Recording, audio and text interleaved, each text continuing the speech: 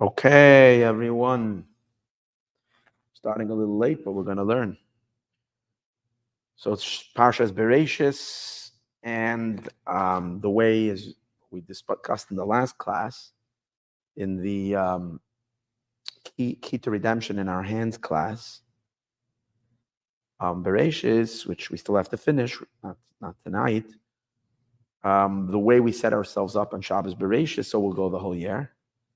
So it's really good to us to set ourselves up tonight with this beautiful discourse, which is going to speak about the whole new world, the bright new world that's coming our way. A new heaven and a new earth. Since this week, Bereishis, we learned about the heaven and the earth, the creation of heaven and earth. We're going to find out that there is a level of heaven and earth that is coming our way that is beyond everything we've seen till now. And a really beautiful heaven and earth. So,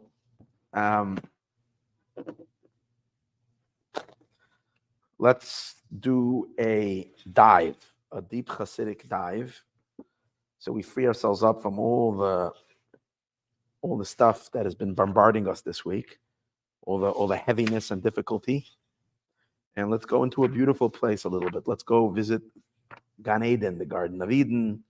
Let's go visit the work that Adam and Eve, Adam and Chava did in Gan Eden, and the incredible new heaven and earth, which is much higher than the Garden of Eden and all that we've had in the past, that we're going to have in the future.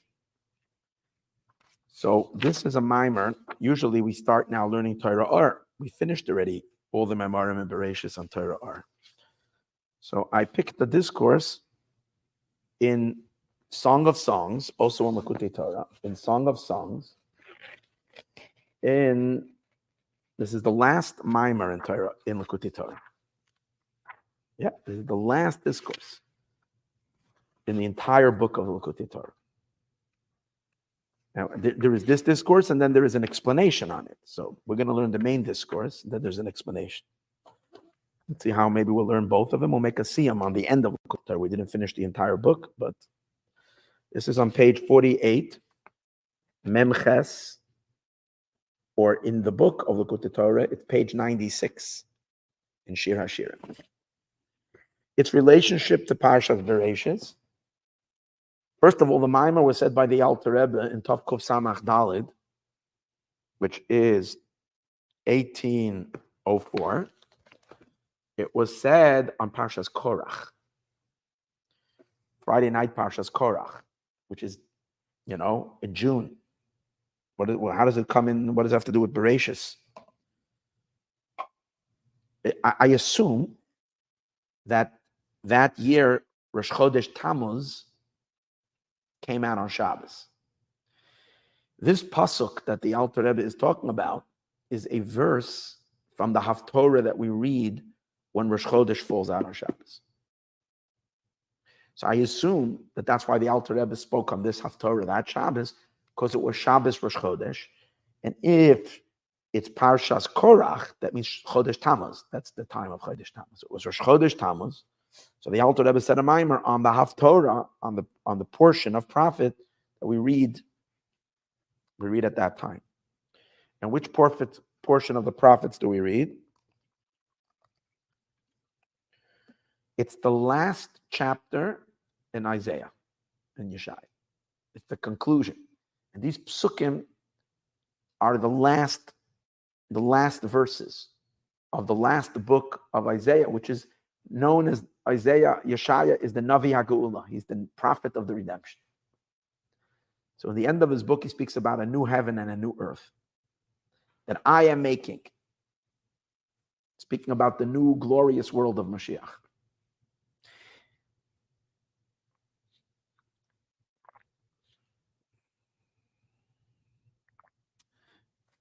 How do we know it's connected to this week's Parsha? Parshas Bereishis.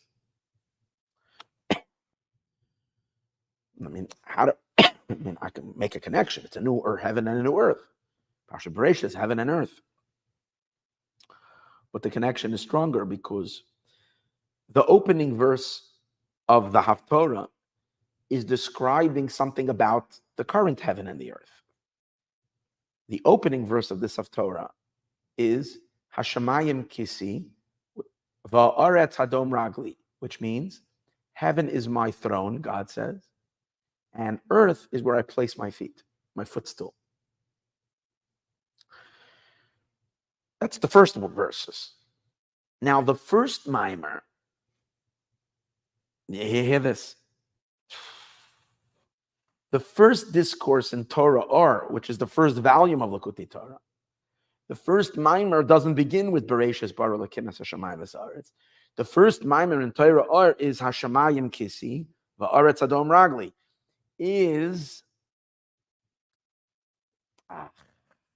I'm having such light now. I have a heavy heart, but I have a lot of light coming in my mind. So I hope the heavy light that's coming in the mind will cleanse the darkness in the heart that I'm feeling. I'm sorry for sharing this. It's just because this stuff going on this week has been is intense. So we need to free ourselves from that negativity. That's why I'm saying this. It's really a true thing. We really have to free ourselves from it so that we can allow the new light to come in, the light of Mashiach, the light of Geula, to flood us.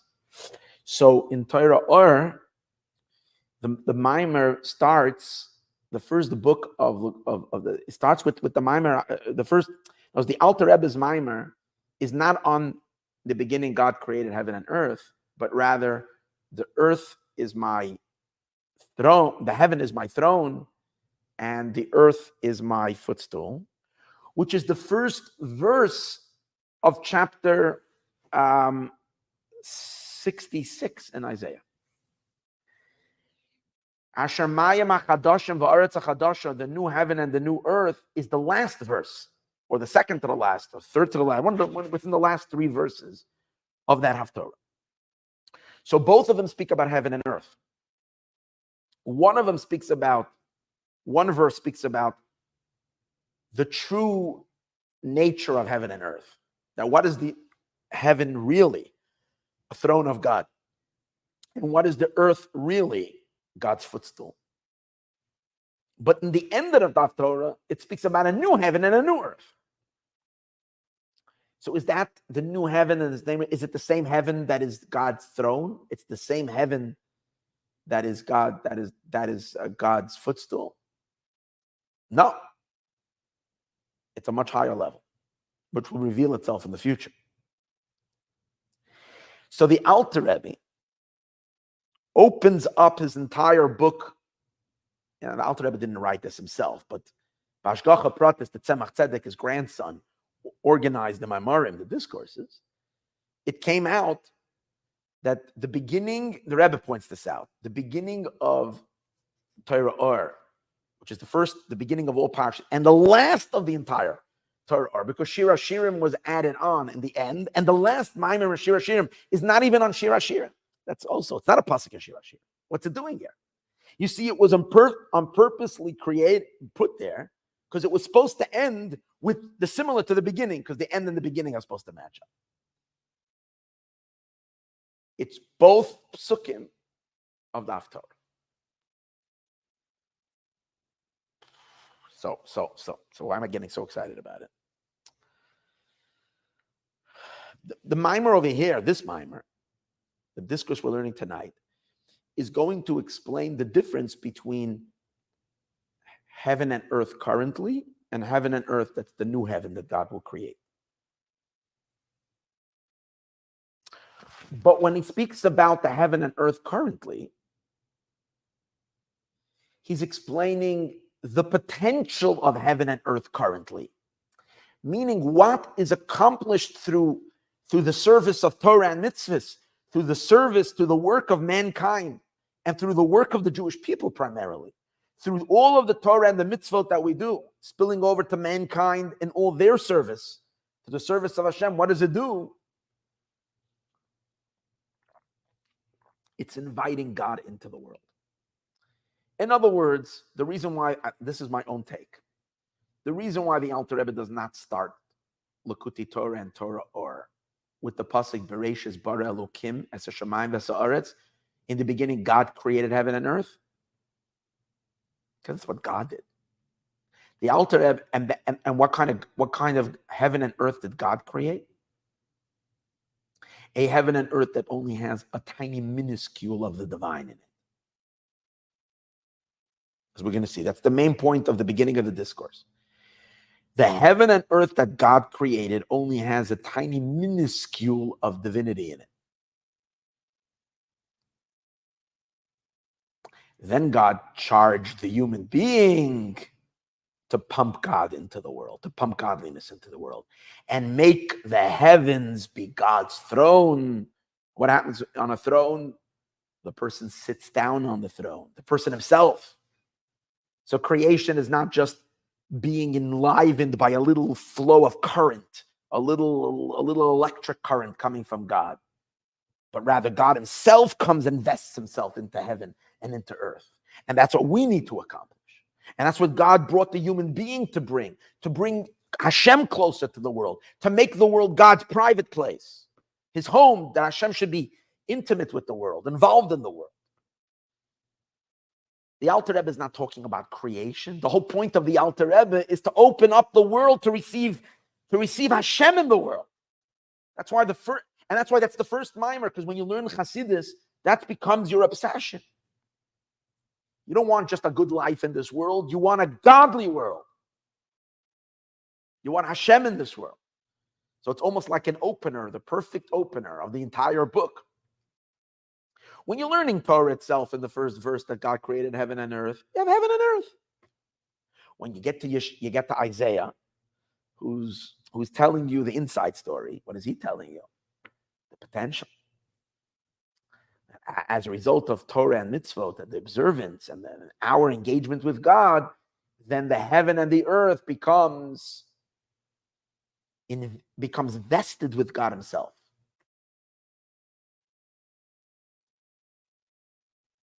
And what happens when we finished vesting God himself into the world through thousands of years of service? You know what happens? We take this big red book, and I only have volume 2. Really, this is volume 3, because Likutei Torah is 2 volumes, and then there's Torah Or, which is a whole new volume. So you take this big book, you finish to the last discourse. So kind of you completed all the work. And we've kind of vested Hashem in the world. So the world is no more a ray of God. The world has Hashem himself in it.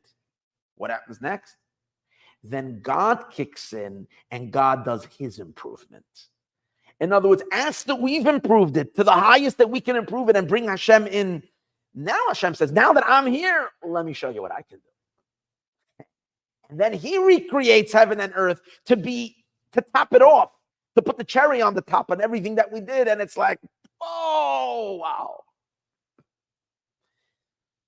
So these are the 2 discourses.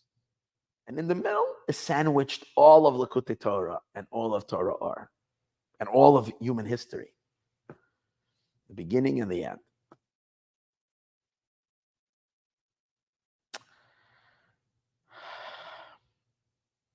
Now, the Tzemach Tzedek was the one who took the discourse that the Alter Rebbe said on the same Haftorah, which is also not on Bereishis, and he placed it on Parshas Bereishis.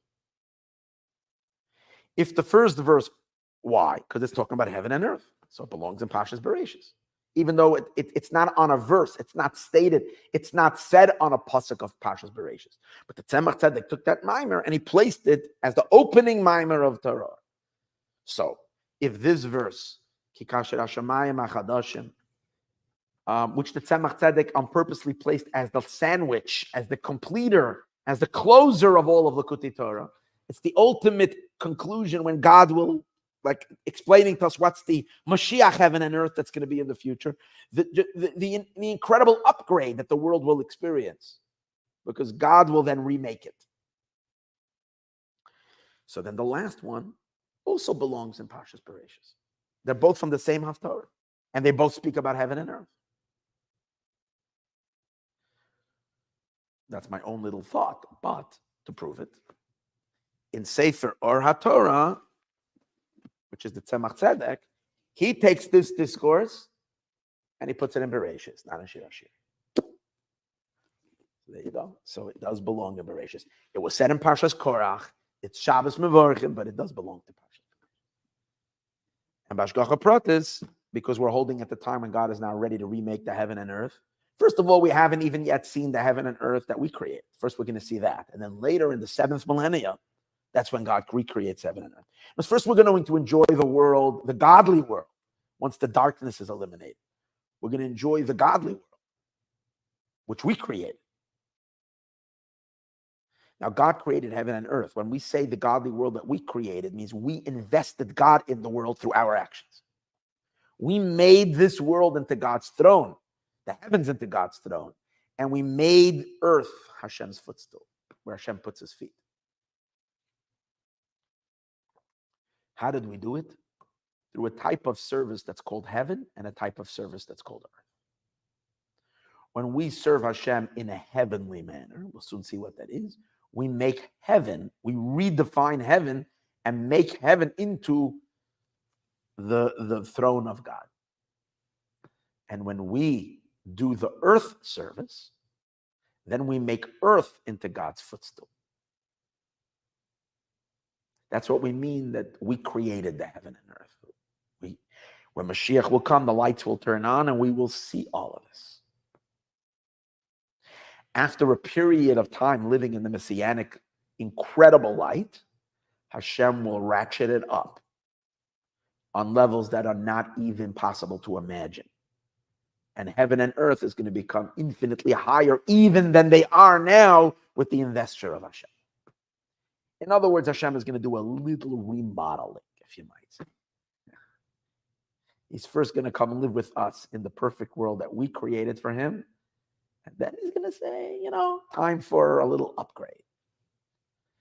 And as the Alter Rebbe is going to explain, what's the upgrade? The upgrade is levels of Hashem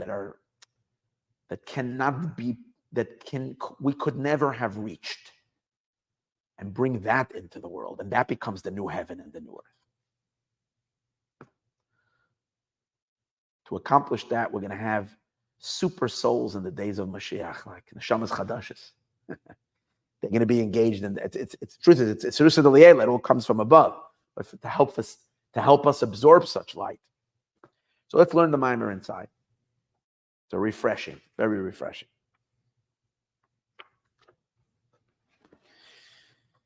Like the new heavens. So the Alter Rebbe in his mimer juxtaposes. Anybody knows what that means? Means he aligns the beginning of the chapter in Isaiah with the end. The two verses that speak about heaven and earth. One of them that says that the heaven is my throne and the earth is my footstool. And many verses later where it says, as the new heaven and the new earth that I am creating. These two. And he puts them and he aligns them together and he says, so what's the difference between this heaven and earth and what will be the new heaven and the earth? How do we understand the two of them? To understand the hefresh, the difference shebein shnei bechinois elu, to understand the difference between these two bechinois. It says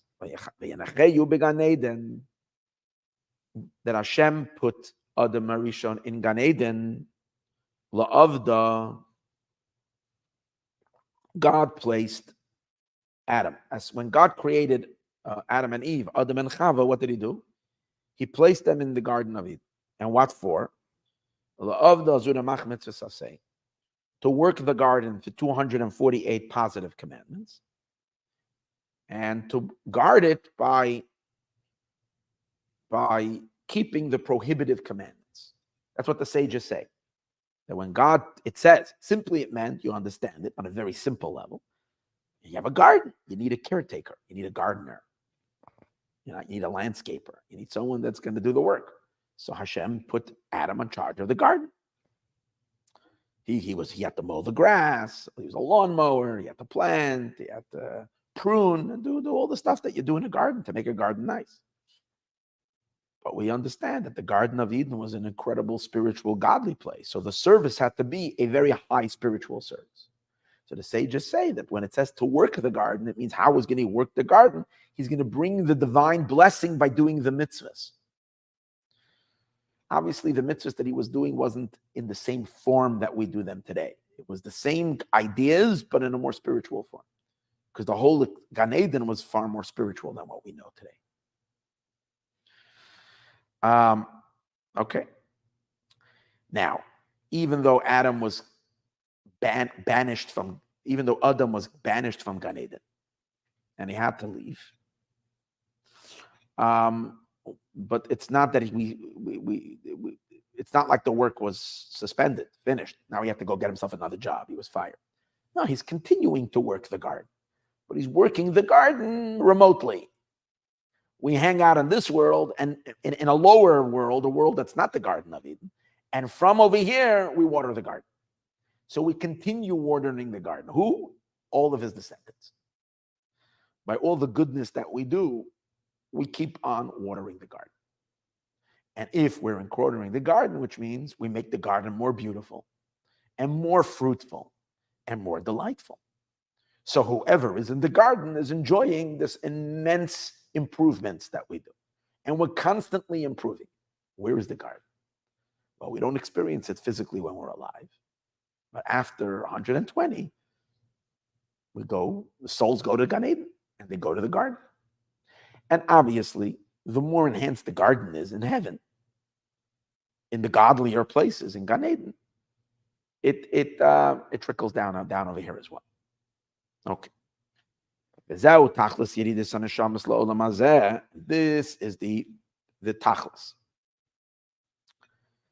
Now, it's a very important idea. He doesn't talk so much about Mashiach over here. He's talking about the improvement of Gan Eden. But the truth is he does, because he speaks about improving the Gan Eden, but eventually we're not just improving the Gan Eden in heaven, we're also improving the Gan Eden down here.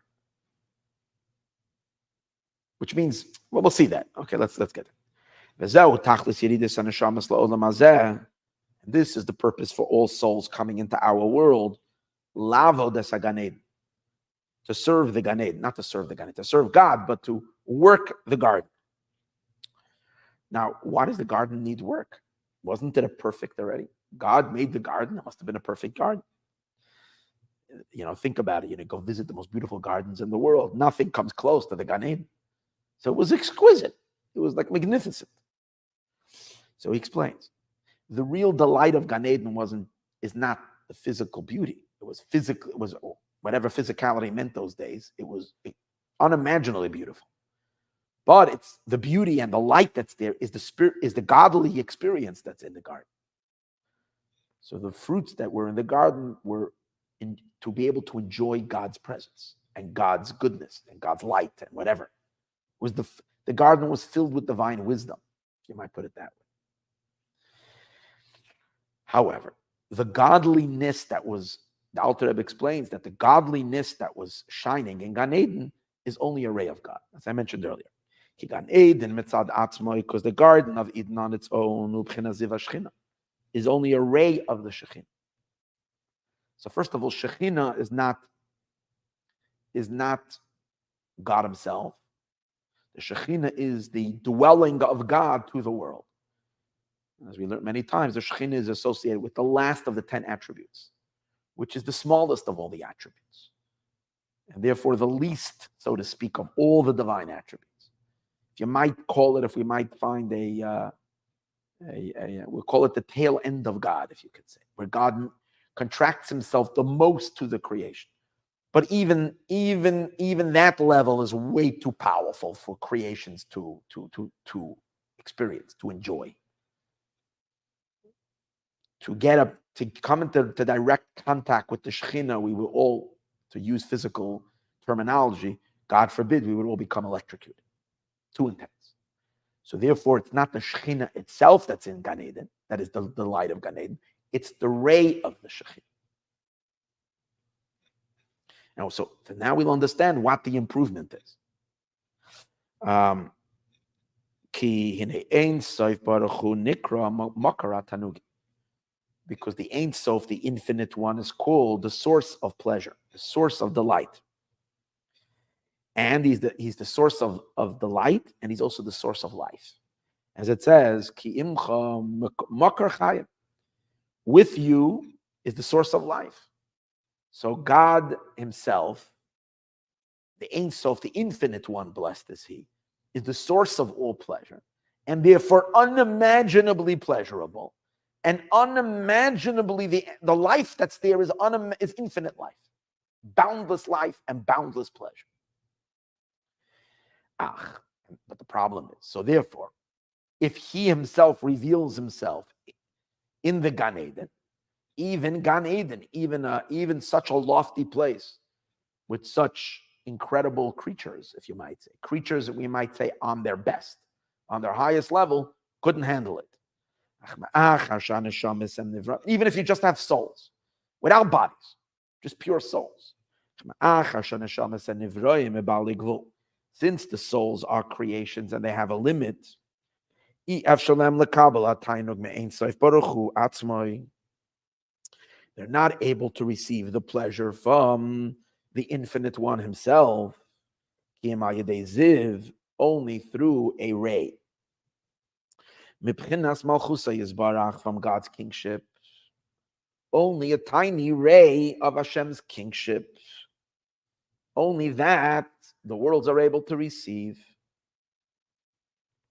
Remember, we said kingship is the lowest level. God, Hashem has reduced his energy to the least you can reduce and still be God. And that's why it's called the indwelling, the power where God becomes the force enclosed in creation, the energy of creation, but it's still the divinity of creation. It's the source that is right. That which the creations, the life force of creation, of time and space, if you might say, I dwell in them. So a ray, and they have achan neshamas, but the souls, sheyardu lamata. Oh wait, and therefore we. I'm sorry. For 1 minute, my mind drifted somewhere else. That's why I lost it. Souls are able to handle. Wait, see, the water is also spilling. Just a little napkin I need.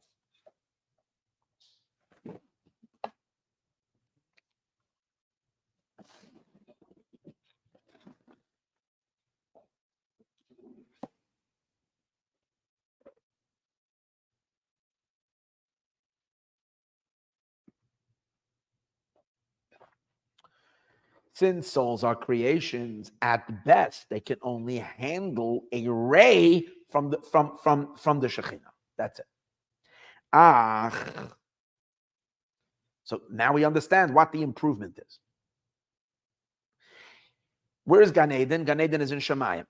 There's different Gan Eden. There's Gan Eden on the earth, and then there's Gan Edens higher and higher. And what did we say before? The lights that are shining over there, which make it unimaginably pleasurable, are still limited. It's a ray. That's why any being could comprehend it, experience it, and go crazy from pleasure. But yet, it's only a ray. And God says, now I want you to improve my world. How do you do that? That only the human can do it. And he's going to explain now, only humans incarnated in body. I'm sorry, only souls incarnated in bodies. When we are human, when we're pure spiritual beings, celestial souls, and full of light in the heavenly worlds, we can experience the lights of Gan Eden, but we can't increase it. Because what's the increasement? What's the improvement? The improvement is to bring God himself into Gan Eden, not just his ray. We invite him in. That means that the verse says, Hashemayim, the heavens, Kisi, becomes his seat, his throne. What is his throne? He sits down on the heavens. Just like when a person sits somewhere, they lower themselves down, causes to God himself to lower himself, God himself to come visit the Gan Eden. And that is an infinite improvement. And it doesn't only remain in heaven, because the earth is his footstool.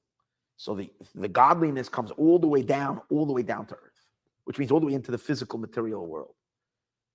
And it's Hashem himself, his feet, not a ray, he himself.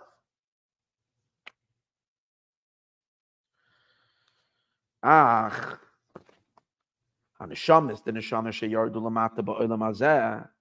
souls that come down below into this world, they, al yedei avoidasam, through their service, levatel es haguf, to, now what's the main service? How do we serve God over here? Why souls in heaven? They're so much brighter. Their love to God is so much more intense. Their prayer, their singing, why can they coax God to get a little closer? Why is it only souls when they're incorporated in bodies, when our spiritual capacities are so drastically reduced and minimized? We become so much weaker when we're in bodies. Yeah, but there's something we can do in a body that we don't have an opportunity to do in heaven. And that is that over here, we can fight the snake. We can combat the snake. I mean, we can overpower the body.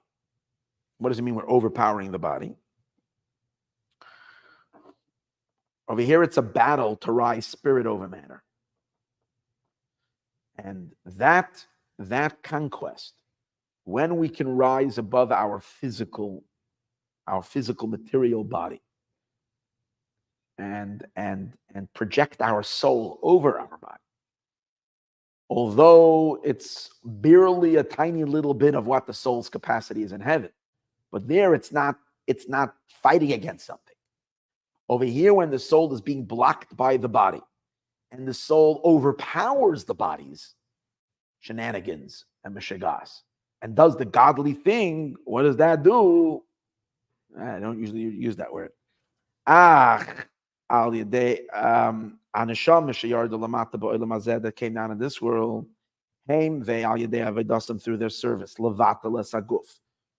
overpower the body.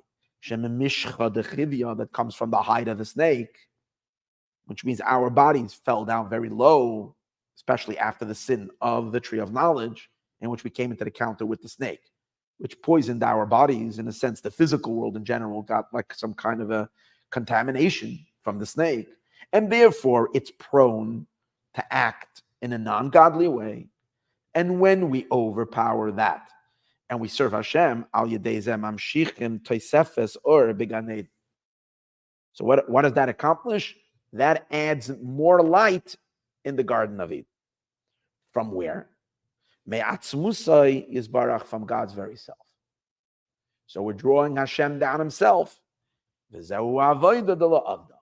this is our service. That's what Hashem initially intended when he put Adam Arishon when he was in a body. Then it wasn't yet a hide of a snake, but it was still a body.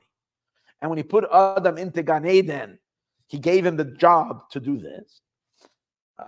Now, Adam would have done the work in a more spiritual place, but it would not have, in a sense, that's why we spoke about Chava. She had a very good idea. She said, in order for our work to be really potent, we got to sin a little bit, make the body, lower the body, make it a real hide of a snake body. It will be a super challenge. And then our service to Hashem will be so intense. We'll have so much more potency. That's the point. So obviously, as we know, in the end, it was really good that they sinned, even though it plunged us into darkness for such a long time. Because in the end, the brightness that's going to be at the very end is going to be unimaginably and uncalculatably richer and deeper. Because what? Because we have a much harder body to deal with, and a much harder, rougher world to deal with, a much greater darkness. Greater the darkness, the greater the light. Now, he's going to explain soon that the main accomplishment on the body, that we're getting the body involved, or the soul in the body and doing the work, and without the body we can't do it, is because without the body, the soul is a tzaddik, it serves God with a measured service. It serves God as the fuel. The soul is fuel. We're going to see soon. When the soul is in heaven, the soul is fueled by its appreciation of the divine. That means its connection to Hashem, its love, its fervor, all of it gets up and it sings the most beautiful songs for God. But what's fueling it? What's fueling it? It's fueling it by its own understanding of the divine. Its mental, its recognition, its understanding. When she understands godliness, she gets so excited, and that's what motors. That's the fuel. That's the engine that drives her motor in her service of Hashem. But being that she's a finite creature, even in heaven, and her understanding of the divine is finite, so her motor and engine is also finite. And when a finite engine is generating energy, her quest for God, it's all limited. It's all limited. And because it's limited, it only attracts limited. So it's going to be stuck in continuing to take the ray. What's the ray? The reason we're able to receive the ray is because the ray is limited. So souls in heaven cannot generate anything more than the ray. They remain locked in the limitation because their entire service is generated by themselves, by their understanding. So when we come into a body, as we're soon going to see, what happens? Over here, we're not motorized and we're not energized through our understanding because we have very little understanding. And maybe we do study and we do learn and it energizes us a little bit, but that's not the quality of this world. The quality and the greatness of this world is over here we are motorized and energized by the obstacle, by the darkness. Because we keep on hitting on things that are blocking and it creates angst, it creates pain. And because we can't connect, we feel so battered by the physical. And as a result of that, it challenges the soul and ultimately it pokes the soul, it pokes the soul, it pokes the soul. And finally, it pokes the soul so much till it breaks through and the inherent lava that's buried in the soul, which means the infinite love that the soul has for God comes spilling out. And that's dynamite. That's what's going on in Israel this week. The poking has finally broken through. And the infinite lava of the Jewish people is coming out now. You have no idea the storm that's going on in heaven. The amount of tshuva that's going on this week, the amount of yearning of the souls for the Beis Hamikdash, for the Geula, for Hashem, for the miracles, for the light is so intense. It's like when the energy is produced by an obstacle, it's 1,000,000 times more than the energy that is self-produced. And that's the reason God puts the soul into a body, because over here it will be tormented, it will be blocked. It will cry from the darkness with an infinite cry. Being that the cry that is coming up towards God is infinite, where is it tugging at? It's tugging on the infinity of God.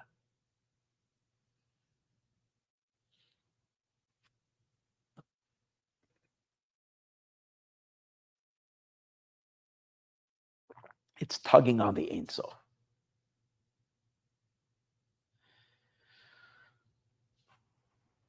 And that's the general purpose of souls and bodies. And that's how we create the Gan Eden. We improve the Gan Eden because we bring... He's not talking about such an extreme situation like now.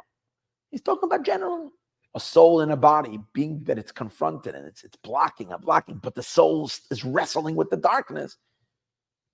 It makes it produces this infinite force in the soul, which means it takes a person from being a tzaddik and it makes you into a Baal Tshuva.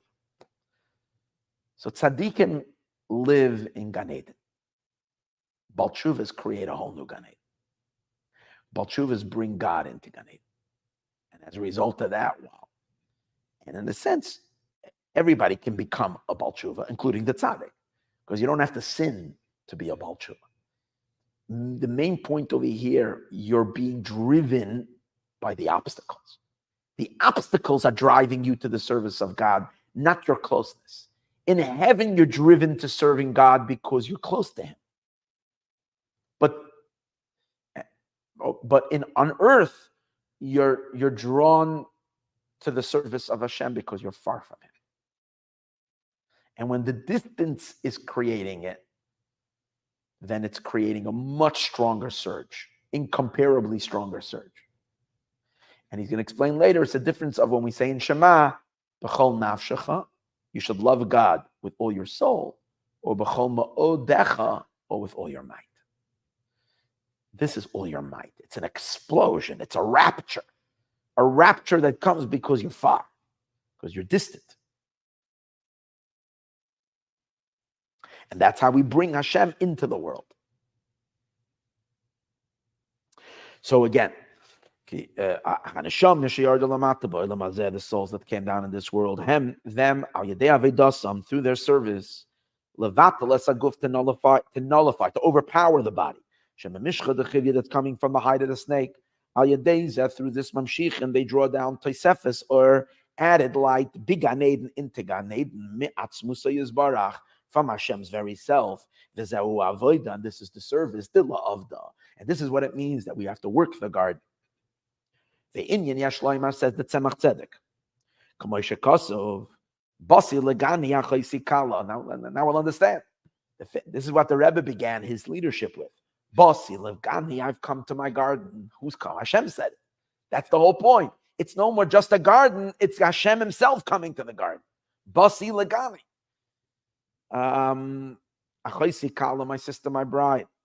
Upirish Berei Mehem the Pashas Vayikra. And it's explained in the Zohar, Pashas Vayikra. So the Zohar gives a higher explanation of which garden. Simply, according to the sages, it's referring to the temple. The Zohar says, Legani ihim malchus. Hashem says, Basi Legani, I've come to my wife. Because the Zohar says, who's Gani? Who's his garden? His garden is a metaphor for the Shekhinah, for Malchus. Hashem says, I myself am coming down to my Shekhinah. The Zani says, Legani ihi Malchus, this is the Shekhinah. Adna, the name Aleph Daled Nun Yud. Upirish b'Zohar Harakia. It explains in the book of Zohar Harakia. Hainu Malchus sheyarda lebriya. When we say God says, I've come to my garden, he's not talking about the Shekhinah as it is still in Atzilus, the Shekhinah as she is still infinite. No, the mitigated Shekhinah, the Ziv, the ray that could come into the world that we spoke earlier, only a ray gets in. So that level of Shekhinah, the Malchut element that goes down to become the life force of creation, including the energy and the light in Gan Eden, that's Malchus. Hashem says, Basi, I have come down into that, enriching that ray a gazillion times. And that's not a number, enriching it endlessly. The Imkain, and if so, as he explains, Pirish Basi Legani, the idea of Basi Legani, in the Gan Eden, there is added light from Hashem's very self. Similar to what it says in the Maimer, Oisri Legefen. In regarding which it says, the Jewish people are called those who sanctify his name. Spoke about this, mamish, this idea, Simchas Torah by the Kiddush Shabbos morning. I spoke, remember, if you were here Shabbos morning before, right, to be Kiddush, I gave a very fiery speech. So at that speech, I spoke about this, that the Jewish people are called those that sanctify your name. Because the name is considered external. Sanctifying name means we bring he himself into his name. That was the whole discussion. That the Jewish people, mamshichem, they draw down, mipchinas ata kadosh, lipchinas v'shimcha kadosh. We say in davening, you are holy and your name is holy. So holiness means like, wow. Holiness means beyond. We can't fathom it. Now, if we say his name is holy, meaning, what does that mean? That means even his name is like unfathomable. Even though it's not him, a name is external. It's unfathomable to all of creation. It's bigger than all the worlds, his name. But we say as high as that is, Ata Kadosh, you yourself, not your name, you yourself, God, is incomparably and endlessly and unimaginably higher than his name. But what is our work? Before we get involved, he is holy and his name is holy. Two different levels of holiness. Our work is we draw the Ata, the you are holy, into your name is holy. So when we fuse him into his name, it means we're fusing him into his ray. Now, if we're infusing him into his name, into his ray, then we've enriched Gan Eden. Because where is Gan Eden deriving all its delight and all of its pleasure? From his name.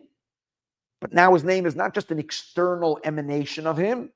He himself is vested in his name. Atakat. And that's the meaning, the Yismachu B'cha Yisrael. They will rejoice in you, Israel, Mekache Shemecha, those who make your name holy. What does it mean they make your name holy? Your name is holy already. No, they make it much holier because they bring from your holiness into your name.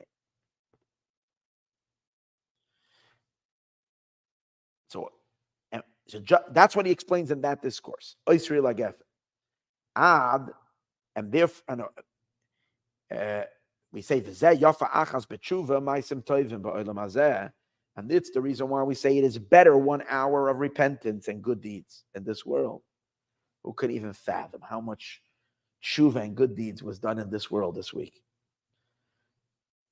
Mikol Chayei Olam Haba, from all of the world to come. From all of the world to come.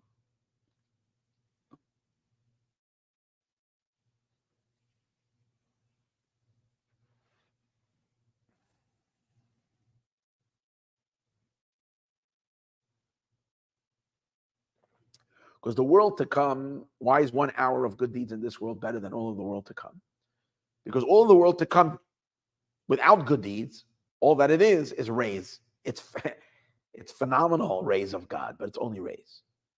In tshuva and good, in repentance and good deeds in this world, that's where we capture God's very self. And this is a actual manuscript from the Alter Rebbe. Torah or Parshas Chayei and Torah or Parshas Chayei. So he says over there, yeah.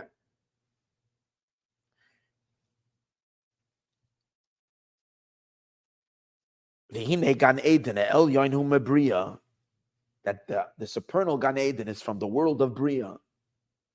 V'aseh Shapi, so now we understand. Hadet nan Yafesh Sha'achas, it is better 1 hour. Why? Because the supernal Gan Eden, it's so great, but it's still part of creation, which means it's limited. What happens when we do a mitzvah?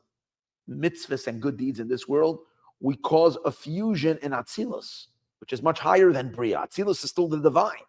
We cause the attributes in Atzilus to fuse together. We cause marriages in Atzilus, unions in Atzilus. The zivug of Zuchrin, of male and female, is in Atzilus.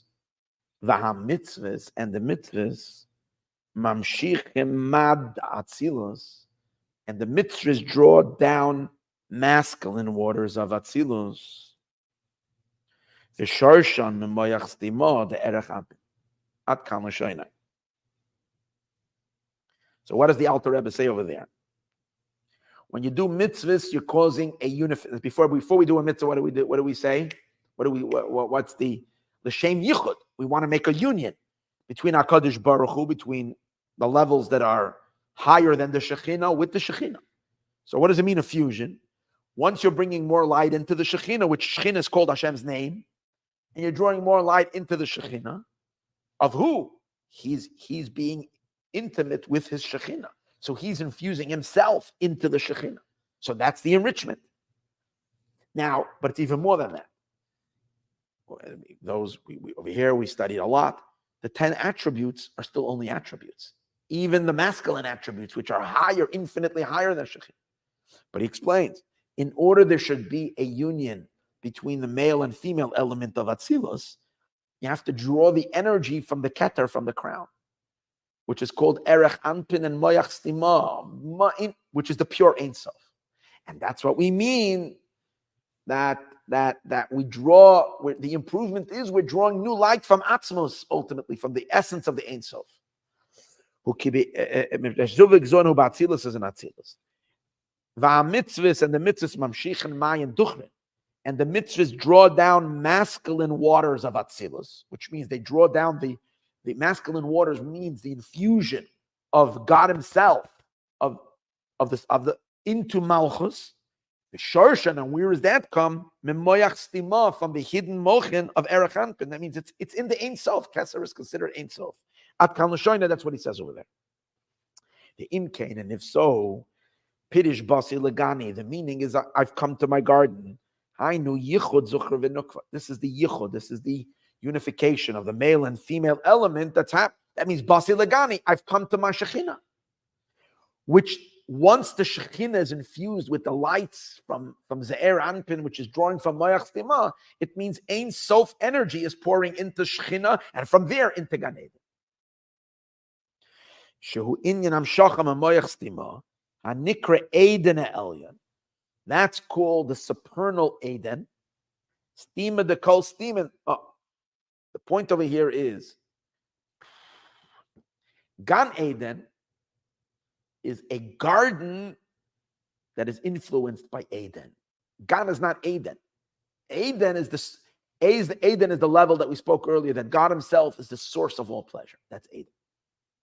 Gan is a tiny little trickle of water that comes from Eden into the garden to give all life in Eden. However, through Torah and mitzvahs, what we are drawing is Eden Elyon. Moach Stima means the hidden Moach. Chachma in general is called Eden. But the Chachma, while it's still in Keter, that's called Eden Elyon, the higher Eden. And we're drawing from such a deep place, Stima the kol Stima, and we can only do that when we're doing mitzvahs in this world. Because we're dealing with darkness. And the underlying drive is the infinite yearning. And only then can we tap through our mitzvahs into this place of infinity. The place that's stima, the kol stima, that is hidden from all concealments. It is so much higher than the Gan Eden itself. This is also what's mentioned in a section of Zohar, Parshas Bo. At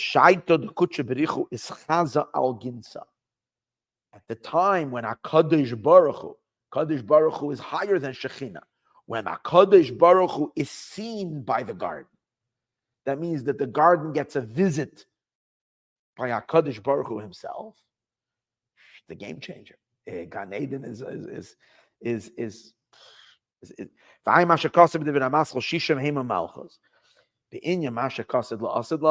the Maimer Shisham Hema Malchus and Shir Hashirim regarding what it says in the future.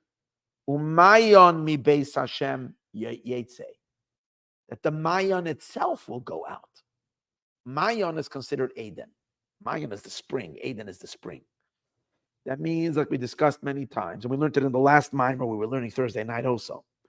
There is a flow that's coming from the Nahar, from the river. We were learning about the wine and versus the water libations, that the wine libations are from Bina, are from the Nahar, from the river. But the water is the Mayan itself.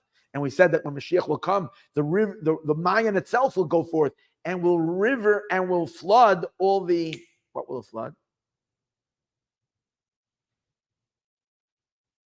It will flood the valley of Shittim.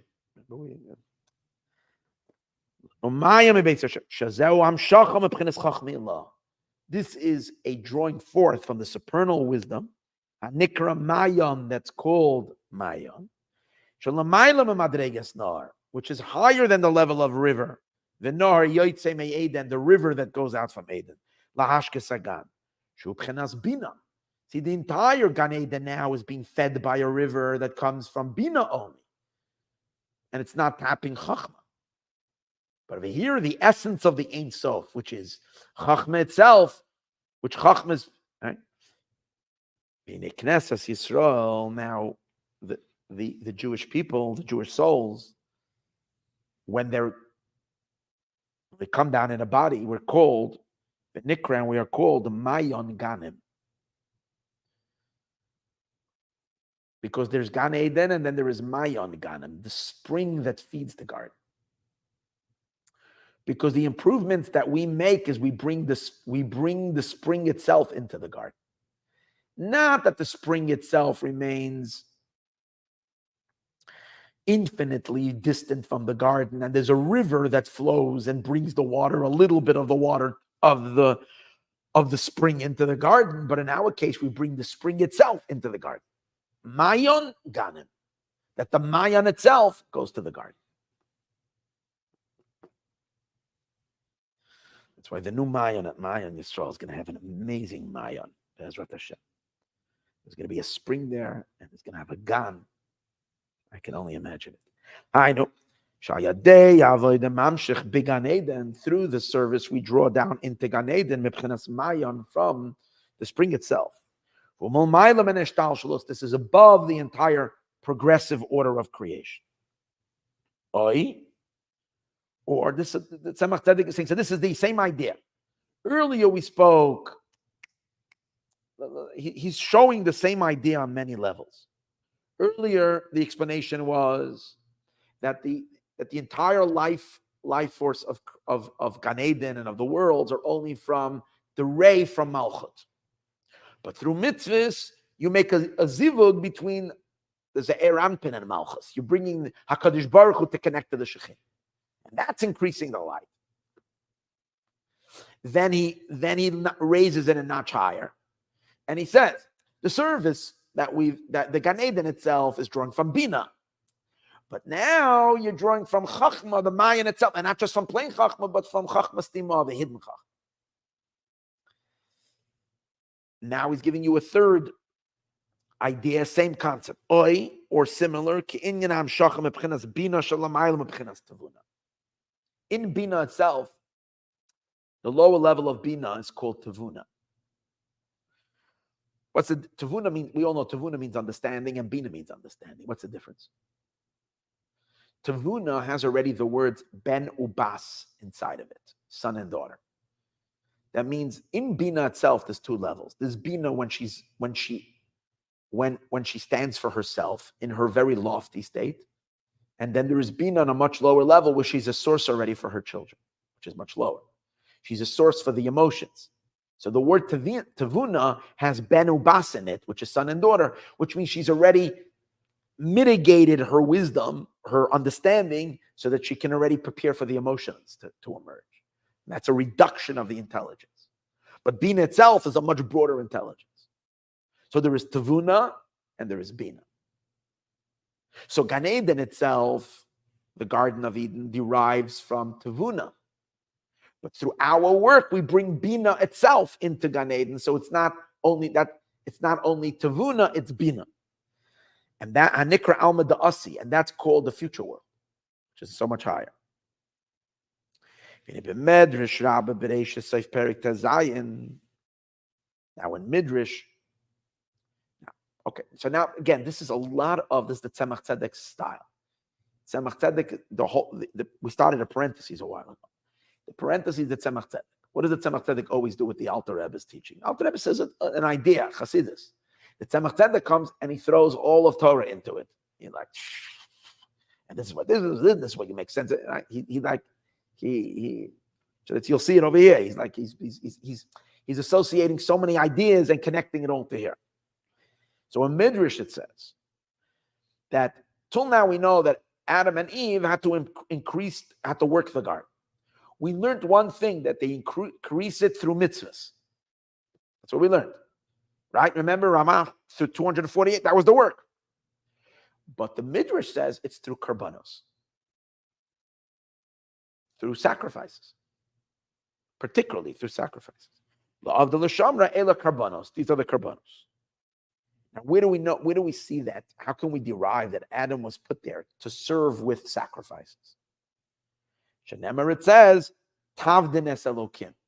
It says that they will serve God at the mountain, which is referring to offering sacrifices. Uksiv, tishmiru. Oh, that's how you see that the word tavdun, avoda, the word avoda, service, is connected to karbanos. But it says la'avda u'lashamra, and to guard it. And what does lashamra mean? Also sacrifices. Because we find that the Torah uses the word mira, which means to guard, regarding sacrifices. Where? It says by the daily sacrifice, tishmeru. You should, the word shmira, you should be vigilant. Lahakriv li, to offer to me b'moado, in its time. The Indian, and the idea is Kamoisha Kosov B'Zayah Chadash Gimel Pinchas. So now he's going to explain what's the relationship of karbanos to this. Basi legani. So the Zohar says like this. He quotes a Zohar.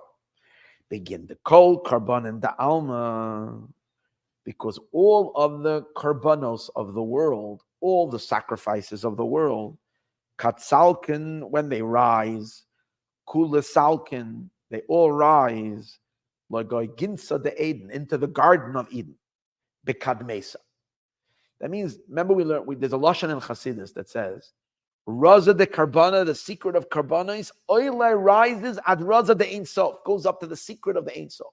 So the Karban, the sacrifices, whatever that is, why it is that way is a discussion for another time, but the sacrifices that were done in the temple or whatever, these sacrifices go higher and higher and higher, and they go all the way up to the Ein Sof. However, the Zohar over here says it has the first place where it registers, where the energies of these sacrifices. What's the first place? It's deposited. We're sending something up. What's the first place it's deposited? It's deposited into the Garden of Eden, Bekad Mesa. Now, what's the Garden of Eden? Raza de Knesset Yisrael. That's the secret of the Shekhinah, because the Shekhinah is the power of the garden. That's her garden. So it rises into the garden. It means it goes into the Shekhinah. She collects that energy. Okay. That's what it says over there. So what does it have to do with what we're learning over here? Migdash Melech Sham B'Shem Rav Chaim. And in Migdash Melech, which is a commentary on the Zohar, in the name of Reb Chaim Vital, in the name of the Arizal, which is Reb Chaim Vital, who's quoting, gives us the Arizal's teachings. Shenechnasim b'Yesoid denukva. All what we do, all of our Torah Maisim Tovim, what they do is they enter into the Shekhinah's Yesod. So Yesod is her which is obviously what we refer to many times as the feminine waters. Basically, it's what creates in the Shekhinah her desire for her husband, for HaKadosh Baruch Hu. So it goes into the Yesod of Malchus, which is Lishoresh, which now becomes Maya Nukvin, feminine waters, which attract like it says this week in the Parsha regarding Chava, it says, to your husband will be your desire, which is referring to the Shekhinah as well, that your husband, and that's referring to the Maya Nukvin, the feminine waters that are collected from our good deeds, that feeds the Shekhinah and creates. And our good deeds is because we want to get closer to God. So that all that collective energy goes into becomes an enormous passion and yearning that there is in the Shekhinah, and that becomes her feminine waters, which attract the masculine waters to come down as a result. So we can understand that since the whole point over here is to bring the man, in our case, bring God himself into the garden, it shouldn't only be her garden, it should be his garden as he's descending to fuse with her and infuse himself in that garden. We can understand why the Karbanos do this. It's connected to mitzvahs in general, Karbanos in particular. So once you have the feminine waters from the Shekhinah, this draws down the masculine waters. This is the idea, I've come to my garden. Like we said earlier, the inyan of Basi Legani is the zivug, the unification between HaKadosh Baruch Hu and the Shekhinah. And this is the meaning. He placed him in Gan Eden to work the garden and to guard the garden. Through the service of the karbanos, We don't just have a garden, but we have rather a garden filled with God himself. Which is the same idea as we're going to see later, meaning that heavens, which is where Gan Eden is, becomes the throne of God, where God sits down on it. Which means he descends into the garden. Isa says over there, Pasach va'amar, he began and he spoke, whoever it was. And what did he say? On the words, when it says that Hashem placed him in Gan Eden to work it and to guard it, and so this is earlier we quoted it from the Midrash. The Midrash says that it's the Karbanos, Midrash Rabbah. So now he brings, in the Zohar, it also says, that when it says, Ve'inacheyu began Eden la'avda l'shamra, v'ukmuhu, they have established it. Who established? The Midrash. We have a tradition that this is referring to Beraza de Karb. What kind of work did Adam do over there? He was offering sacrifices. Beraza de Karbanon, Ihu, Tachazi, come and see. La'avda da Malka Ilah. To serve the garden means the supernal king. U'lishamra, and to guard the garden, da Malka Tata, this is the lower king. Alma Ilah va'alma Tata, the higher world and the lower world. The higher world related to the higher king, and the lower world related to the lower king. La'avda beraza de Zachar, to serve it is masculine, relating to the secret of the male. U'lishamra, and to guard it, beraza de Shamar, is related to the feminine side, because when it says regarding Shabbos, it says Zachar v'Shamar. You should, a mitzvah to remember Shabbos and to guard the Shabbos, the two mitzvahs. So the Zohar says that the remembering Shabbos is a masculine side of Shabbos, and guarding Shabbos is the feminine side of Shabbos. And Shabbos, we know, has a feminine part, which is the Friday night, and a masculine part, which is the Shabbos day. One is an arising energy, and the other is a descending energy. So this is what the Zohar connected to, that la'avda l'shamar. U'pirish b'migdash melech. So now the Migdash Melech says, again, the commentary on the Zohar, V'zel l'shayna, shadei mitzvahs say through the positive commandments, sha'oisa adam, that a person does, misaken ze'er. One is fixing. It doesn't mean fixing. It means improving. The ze'er ampin. You're creating ornaments or whatever it is to ze'er ampin, which is the male side. And what are you doing?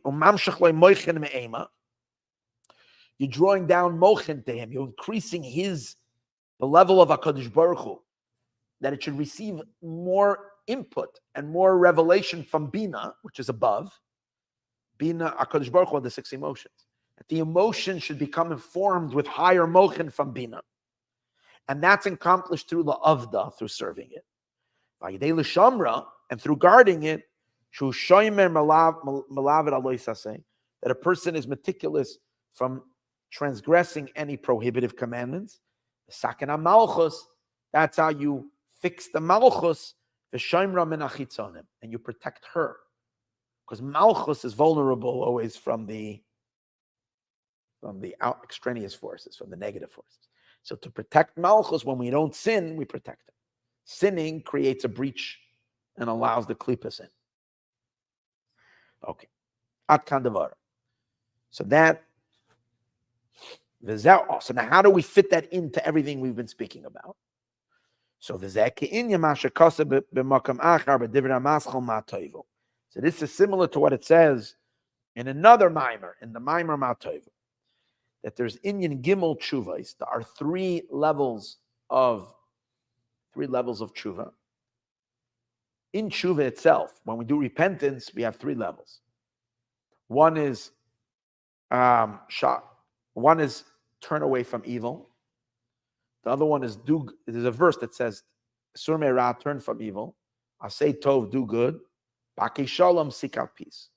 So the Alter Rebbe explains these are 3 levels of tshuva. Turning from bad is 1 level of tshuva, not sinning. A higher level of tshuva is doing good. And the 3rd level of tshuva is studying Torah, which creates peace. That's what the Alter Rebbe goes in a long discourse to explain these things. So this corresponds to what we learned over here regarding the lower two tshuvas. Meaning, the two lower tshuvas that are mentioned over here, Sur Merah, Sei Tov, correspond to what we're learning now. Through mitzvah observance, we increase the light in the Ze'er Anpin. Through not sinning and keeping the prohibitions, we protect Malchus. What does that mean? So he's going to explain in a moment. In order for HaKadosh Baruch Hu to mature enough to be able to get married to his wife, he needs to receive more mochen, more light from the crown, from Bina. Passing. It says in the day of his marriage, his mother gives him a crown. So the increased light that we bring to HaKadosh Baruch Hu, for him to be able to pass it on to Malchus, comes through mitzvah observance. The good deeds that we do increase the light. But if the chitzonim, if the forces of evil are holding on to her, then he can't have relations with her. He can't transmit that to her.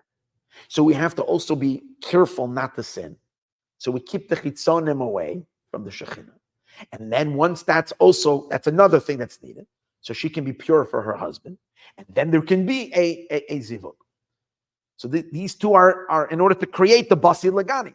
And again, this is all about bringing God into Gan Eden and consequently eventually into the world and so on and so forth.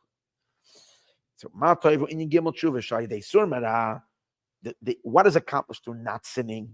So that the sin should not separate. This draws from the Mamala Kalam.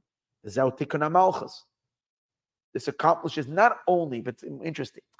In over there, the not sinning element is not only not sinning. It's doing good deeds, but doing them just because you were told and you don't want to transgress by not doing it. We're not talking over there, it's explained in the Mimer over there. We're not talking there about just not doing bad stuff. It means that even when you're doing the good stuff, you're doing them because you don't want to violate. So that kind of a mitzvah, because you don't want to transgress, has the weakest power.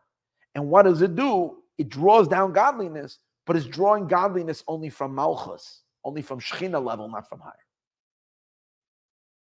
And that's why it's called Mamala Kalam, from the indwelling light of God. You're increasing, but it's a much lesser increased light. When, however, you're doing a mitzvah, not only because if not, I'm going to violate, but because you're excited about God and you want to connect to Him. That's a Sei Tov. You're doing your observance of Judaism is fueled by a love and by your drive to connect. That draws down from higher. That draws from HaKadosh Baruch Hu. That's called Sovav Kalam, because it's bigger than that. Right? So when the Migdash Melech says that through not sinning we make a tikkun of Malchus, V'al Sei Tov, and through doing good, Mamshich Mepchines Sovav Kalam, and we draw from a much higher level. This is the idea, to serve the garden, to work the garden, and to guard the garden. Basically, it means major increased energies and lights into Gan Eden.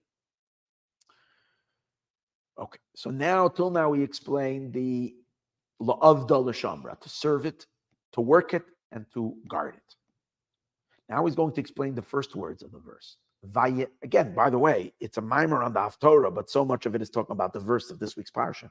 Vayenacheyu beGan Eden, that Hashem puts him Adam in Gan Eden, La'avda L'Shamra. Now, v'yediktu kalash. Now, why does it use the term vayanichehu? Because it said vayasem also, vayavar also. He brought him over. He transported him. It could have said v'yitnehu. He placed him. He could have, or vayolech also. He led him to Gan Eden. What's the word vayanichehu? Vayanichehu means he placed him. But there's another meaning. The secret's in here. Because the dikta kalash vayenacheyu beGan Eden in Yinapi Mashakasa b'Zayir Chadash Aleph Reish Parshas Noach. In Zohar, in the beginning of Parshas Noach, where Noach is the root word of the word Vayanecheyu, Noach, Vayanecheyu. So over there we know that Noach comes from the word satisfaction. So Vayanecheyu began Eden, which means he brought him to a state of satisfaction in Gan Eden. Why? Because the human being in Gan Eden brings down divine satisfaction, God's satisfaction, causing a deep satisfaction for Hashem, and that satisfaction fills the Gan Eden with satisfaction. And that delight and satisfaction ultimately becomes the satisfaction of the human being who's in Gan Eden, and the entire Gan Eden is all satisfied in that sense. As it says in Zohar, right? Eden, look what it says. Va'aya leginse. He goes up into the garden. Va'ashkele, the river goes into the garden. The Zohar is going back to the river that flows into Gan Eden. Va'ashkele, it waters it, mishakya dele'ela, from the supernal flow. Va'avid le'naicha, and it makes the Gan Eden a satisfaction. Upidish Ramaz, and Ramosha Zakusi, one of the great, we mentioned him many times, comments on the Zohar. The idea of creating naichi means to calm down, to be satisfied and to calm down. In other words, there's tension, like we all can use now. There's a lot of tension. Inside of us, there's a lot of gevura, there's a lot of rage, there's a lot of anger, there's a lot of frustration, there's a lot of pain. That's all called gevuras. We can all use now hamtakas hagavuras bechesed. So we're learning the mimer to massage the gevuras and to bring chesed in, bring a lot of light in and kindness in. So up there in Gan Eden also a lot of times the tension. And when the river comes in, it sweetens the judgments there. And it brings in a satisfaction. And once the judgments and the gevuras and the tensions in Gan Eden are all relaxed, and there is a naicha, there is a pleasantness and a pleasure, it's also drawn down to the person, that the person experiences, I guess, calmness. Maybe that's why we have to learn this, and a deep satisfaction and a calmness. That's the meaning. Hashem. So the word Vayanecheyu would mean Hashem neiched him. Hashem nocht him. Hashem noacht him. Hashem made him neicha, because through his work, la'avda l'shamra, the increased godliness of Gan Eden sweetens the judgments and create and relaxes the tensions. So it's not. So we're not just getting the who is coming to Gan Eden, but what's its effects. Its effects of God Himself visiting Gan Eden is that it sweetens all the judgments.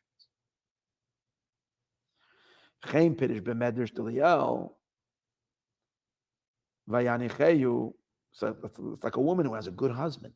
If he doesn't have a good husband and he's whatever, then it creates more tension when he comes home. But if they have a good marriage and she's a good husband and a caring husband, so when he comes home, there's calmness.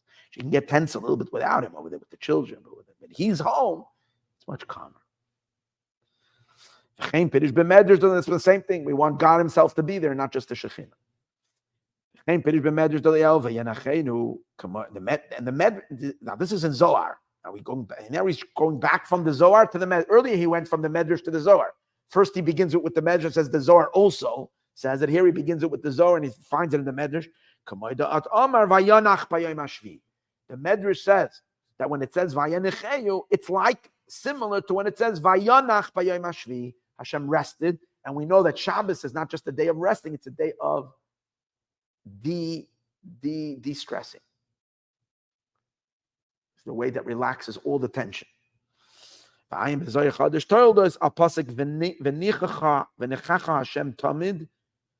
will relax you all the time. He will satisfy with brilliant light, nafshecha, your soul. And therefore, Vayanecheyu began Eden, he put it, and that's the meaning, Vayanecheyu began Eden. So you see, the Zohar also is connecting Vayanecheyu, that Hashem is placing, with the idea of Naicha. He noached him, he calmed him. Now, more than this, we can say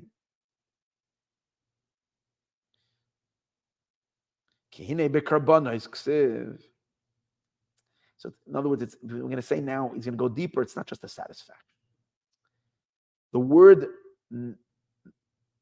we're saying that the main work in Gan Eden was mitzvahs, but particularly we associated earlier with sacrifices, with karbanis.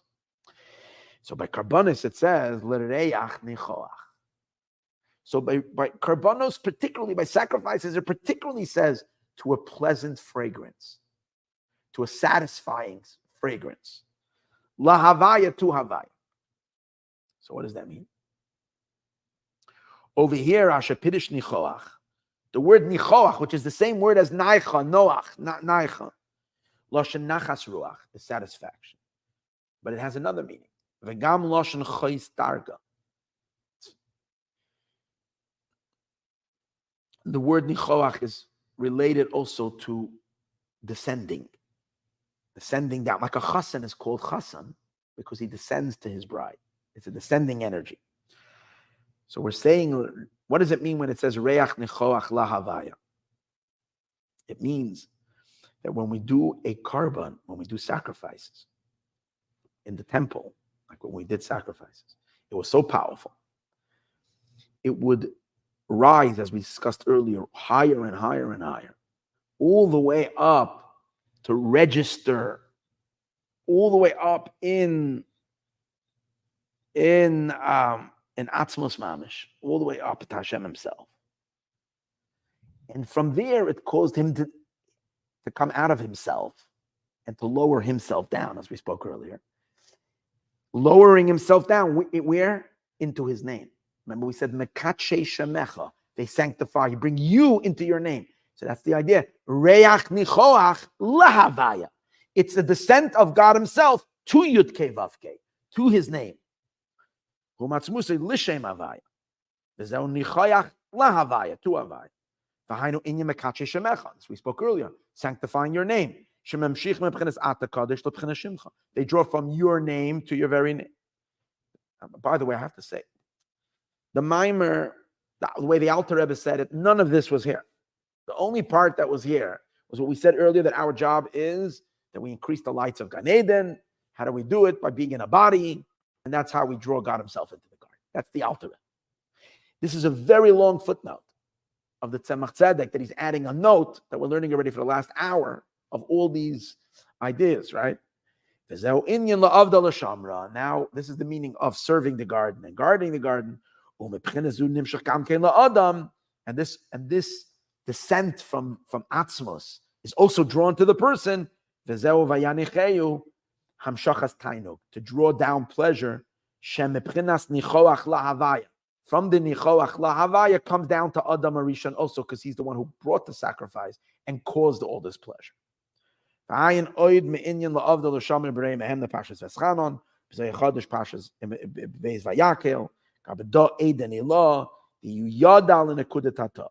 So the Zohar over there, it says that when it says, and Rei Mehemna connects it, that through La'avda L'Shamra, through the service of Adam Arishon, what happens?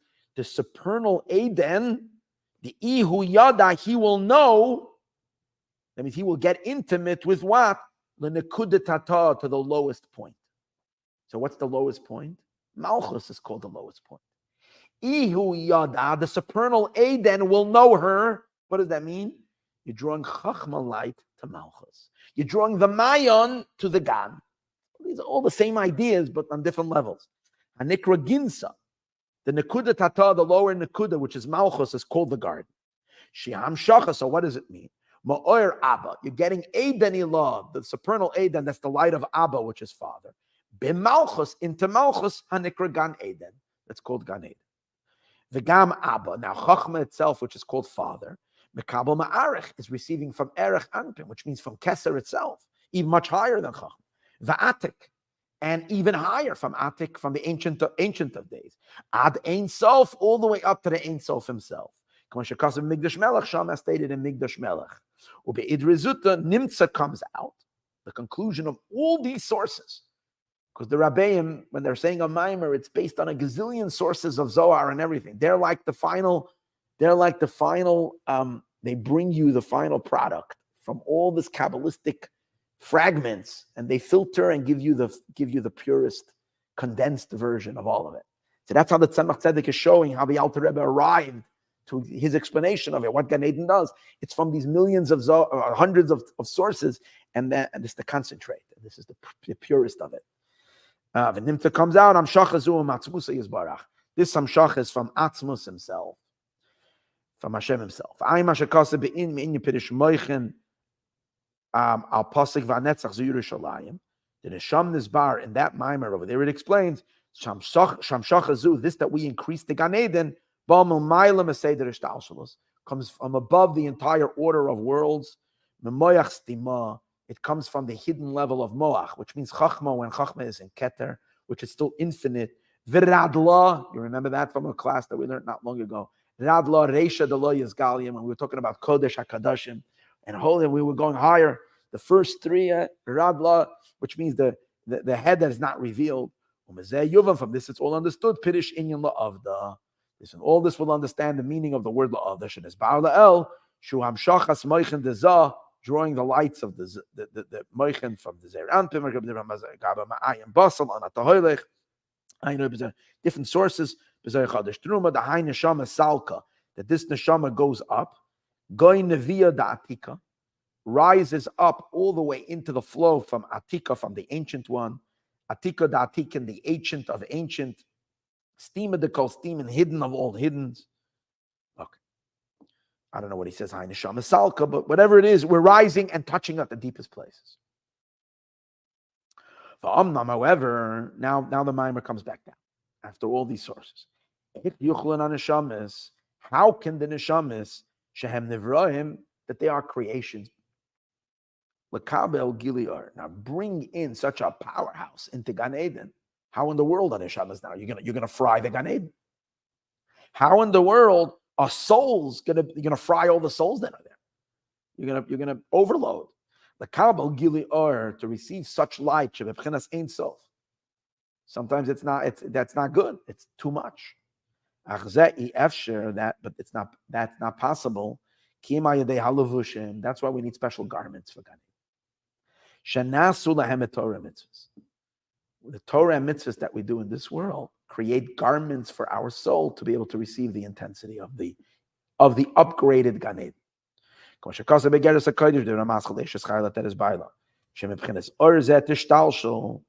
this light will come down till one garment will be created. That's what the Alter Rebbe over there in Tanya, the Alter Rebbe explains how from every mitzvah we create garments, and that which is the lights of the mitzvah is Keter light, it's Hashem's Ratzon, it's the infinite light, and from there comes down a little garment to garb you. So the soul encloses itself in this super garment. Because the garment is coming from that very, very light of the Or Ein Sof, it's able to protect the soul, that when the light finally reveals itself in Gan Eden, the soul doesn't get destroyed. The soul remains perfectly intact, but she's bathing in this whatever. Till it creates the garment. And through this garment, and where do we find the same concept? When Moshe went up to speak to God, it says he came into a cloud. Because Moshe also needed the garment. Even Moshe, so holy, you need the garment. What's the garment? Is the cloud. Check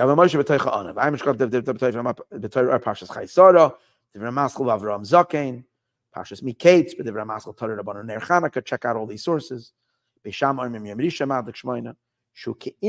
over there he explains the concept is like if there's a very, very powerful idea, which if you share it with the student, it's too strong, that will completely overwhelm the student. They won't get it.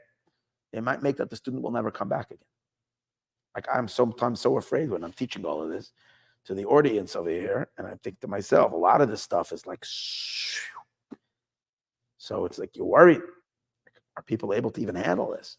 And maybe some customers that come one time and it's too much, and their minds get blown over, and they think they'll never be able to take this, and they run away, never come back to the Thursday night class. So that's why you have to be careful. You have to give metaphors. That's the whole point of a metaphor. What does a metaphor do? It softens it. It's a garment through the garment. First you understand the metaphor, and then you peel away the metaphor, and you release the light. So that's the idea. Which through the garment, which in this case is the metaphor, you eventually get the idea. Ein Sham Bereishis. This is understood. Similar to this is the concept of the heavens on my throne. The Lekama. That's why it says the heavens are God's throne. What does a throne do? If God is coming down and he's sitting in Gan Eden, if there's no throne, he's just God himself there, that means there's no garment. The throne serves as a garment. That's why Hashem says the heavens are my garment. What are the heavens? It's also like a partition, like a garment. It's a partition. So that he can infuse himself and not destroy everything. Shabav yada in it and through it, dafka nimshach oira elyon, the supernal light comes in, began Eden into Gan Eden, kamay hamashal, like the mashal, shabav yada in the mashal and through the mashal nimshach haseichel, it can be. Now we're concerned with being able to receive it. So earlier we were concerned what kind of storm we created. Now we have to have the vessels to receive it. Kitzer. Now we do a little summary. Gan Eden on its own, before we work, Ziva Shechina is only the ray of the Shechina. Val Yedela Avda, and us through our work, Mamshichin or Big Gan Eden. We increase the Gan Eden. We download incredible downloads into Gan Eden. And from where is this download coming from? Me'atzmusa Yisbarach, from God's very essence. That's what it says in the Maimer. Now, the Kitzer is also saying what it does. He does a Kitzer also on the note. Uba Haga, and in the Haga, over there he explained Shazeu Inyan Basi Lagani, that we bring God himself into the garden. God says, I came to the garden. And what does that mean? Mipchinas Ata Kadosh, from the level that you are holy, Lishimcha Kadosh, to your name is holy. Gan Eden is only receiving from God's name. And now over here we bring Ata Kadosh, you yourself are holy, into your name is holy. Hamshachas Yichud Zuchra in the Nukva.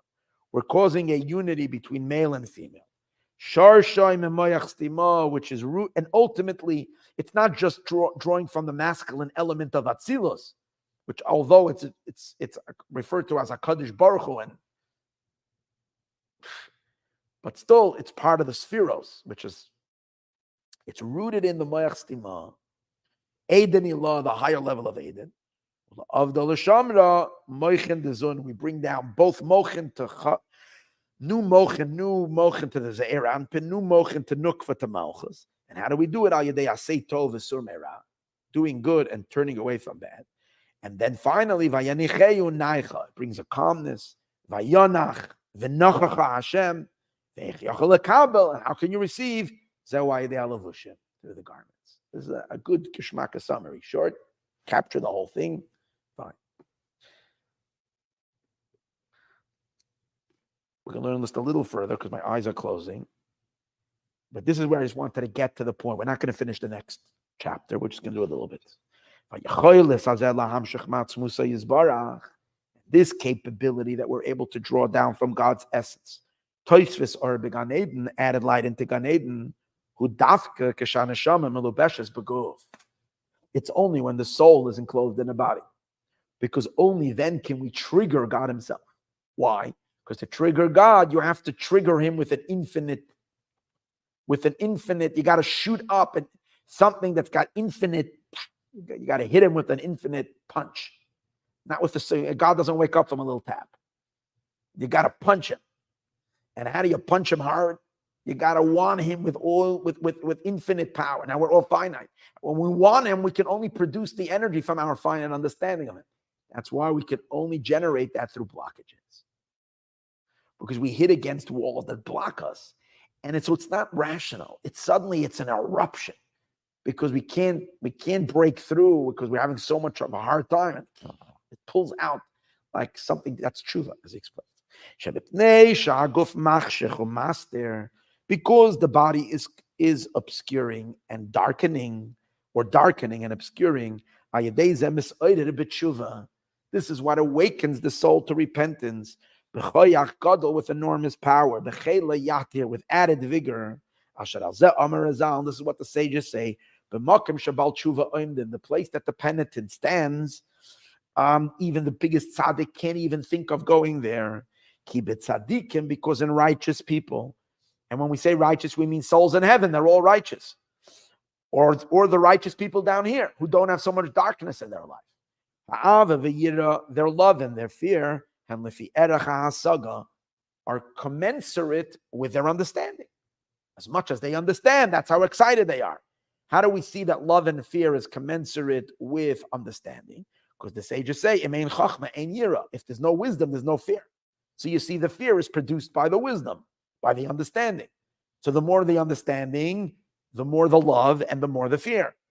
Now, how much could you have at best? As much as a creation can possibly understand. How much can a creation understand? Limited. And even a soul in Gan Eden can only understand with a limited view of the divine, of Hashem. So we need to get past the person's mind. How do we get past the person's mind? We have to intimidate the soul. We have to stress the soul a little bit. That's the point. But the Baal Tshuva,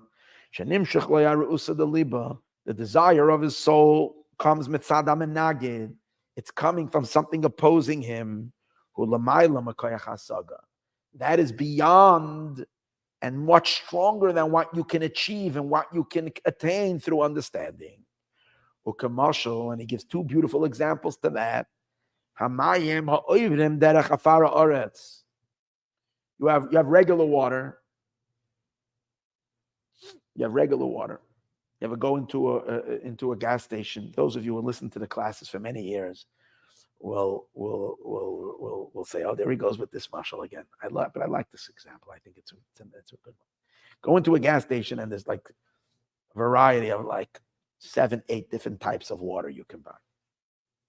So if you're paid already $7.99 for fuel per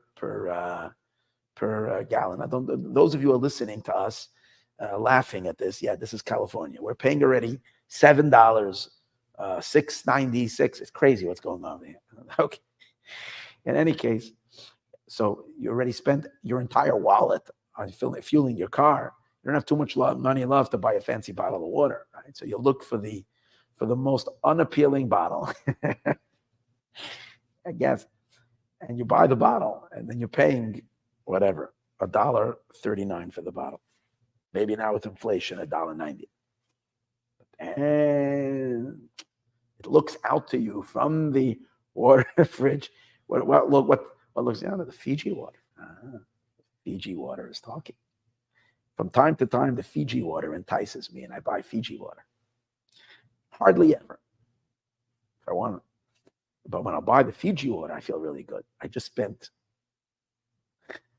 $4.99. Probably the same water in truth. But really in truth, it comes from the springs from Fiji. Or it comes from Iceland. But the idea over here is that there is water and there's water. What's the highest quality water, the crispest water, the purest water, the most refreshing water? Is water coming from a deep spring. But how does the water become so beautiful, so not beautiful, so fresh and crispy and refreshing? So clean, that's the point. It's so clean. How is it so clean? Because it went through the biggest filter. What was its filter? It came from the earth. So it should be the dirtiest. So the point over here is really all the water that comes out from beneath the earth, different places, it's really water coming from the ocean.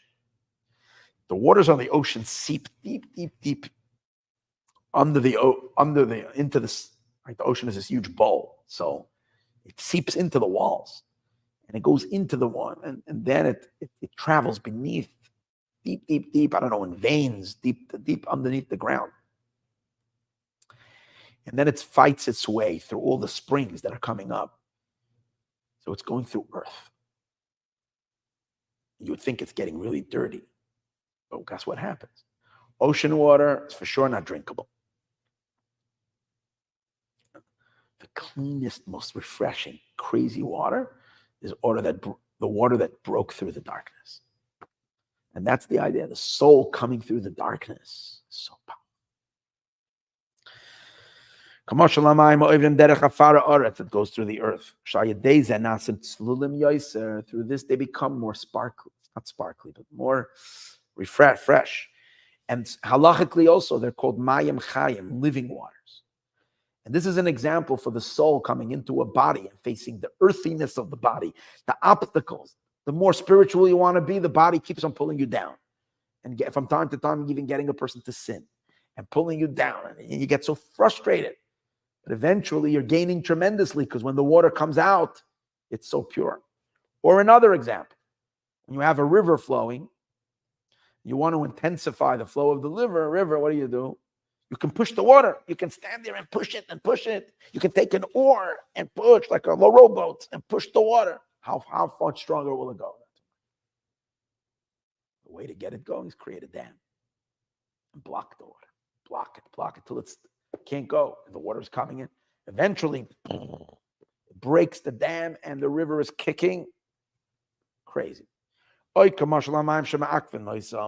you stop them, when they break through, they go with such power. Take a look in Israel this week. Wow. God should bench. We're gonna connect and give a blessing. God should bench the entire Israeli army. Wow. They're so motivated. They're so energized. Because there was a huge blockage. There was something. They're coming there. They're so motivated to do what they need to do. This is unbelievable.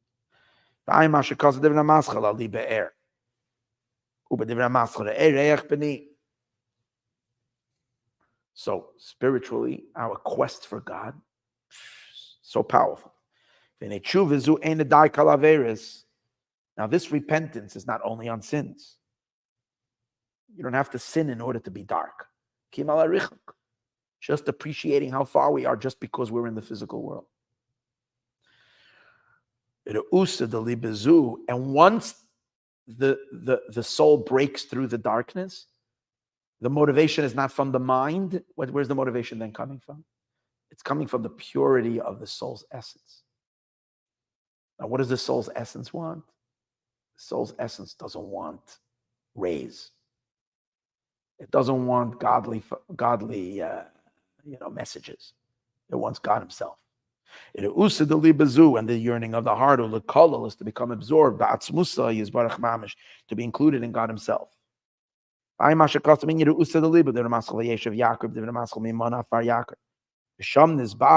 that amazing mimer, he explains that the Re'usa de Liba, the yearning of the heart, only comes down in our physical world. Where do we see that? It says in a verse, L'chvaydi, for my glory. Berasiv, I created it. Yitzartiv, I formed it. Af asisiv, I also made it. Referring to the four worlds. Chvaydi, my honor, that's Atzilus, which is God's honor. Berasiv, I created it. Yitzartiv, I formed it. Is Bria and Yitzira, the world of creation, the world of formation. Af asisiv, I also made it as our physical world. But it's an amazing thing. There was a word af. Af is in between Yetzirah and this world is the word af. Af means wrath, anger. Af also means a partition. What makes this world so dark? But af has another meaning. Af means also. So also seems to imply also something tremendously good. So how can the word af mean both anger, wrath, partition, concealment, but also the answer is from the concealments and the darkness that stress the soul out, that squeezes out the spring water from the soul. That's what brings forth the obstacle, the real momentum of the soul. And therefore it raises up, it creates the dynamite, so to speak, the fuel that's necessary to break out of the created realm and move into the infinite realm.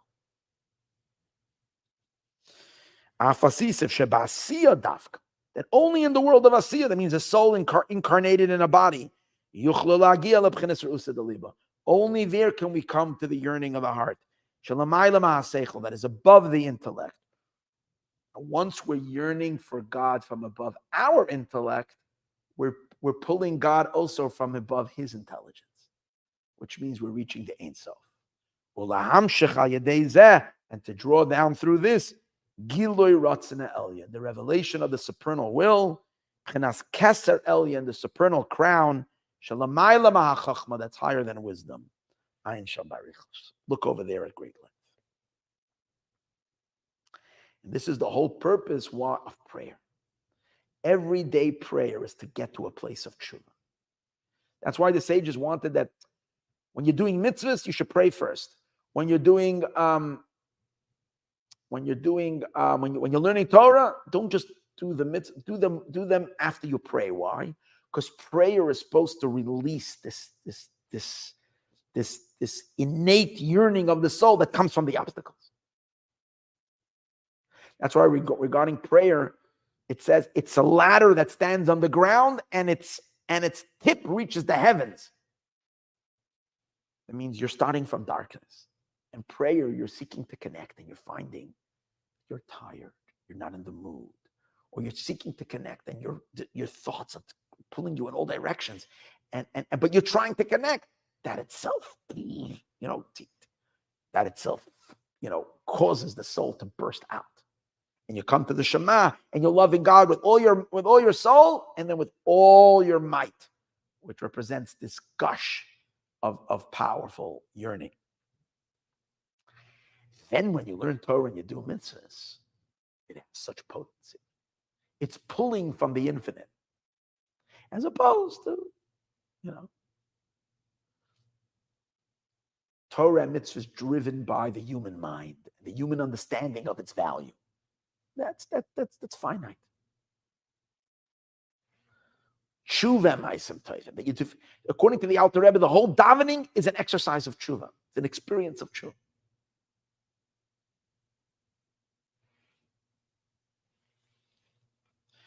Let's read a little further. This is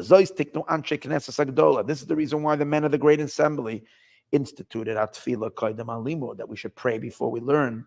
Because tefillah is the higher level of tshuva. It's this yearning. This is called a higher tshuva. This is why prayer is called a ladder that stands on the ground. And its tip reaches heaven. The Pirush Sulam, the ladder, it's referring to prayer. It's the ascent of the soul, from the bottom up. And its top reaches the heaven. It reaches the level. You reach a point where you burst, and you reach the level of your soul. That's called your heaven of your soul. It's called heaven because just like the heavens are like circular and they don't sit in a vessel. So to this level of our soul is not logical. It's beyond. It's the singular point of the soul. It's an encompasses light. More than what the soul can hold. Much more than what the soul can hold as an internal in a vessel.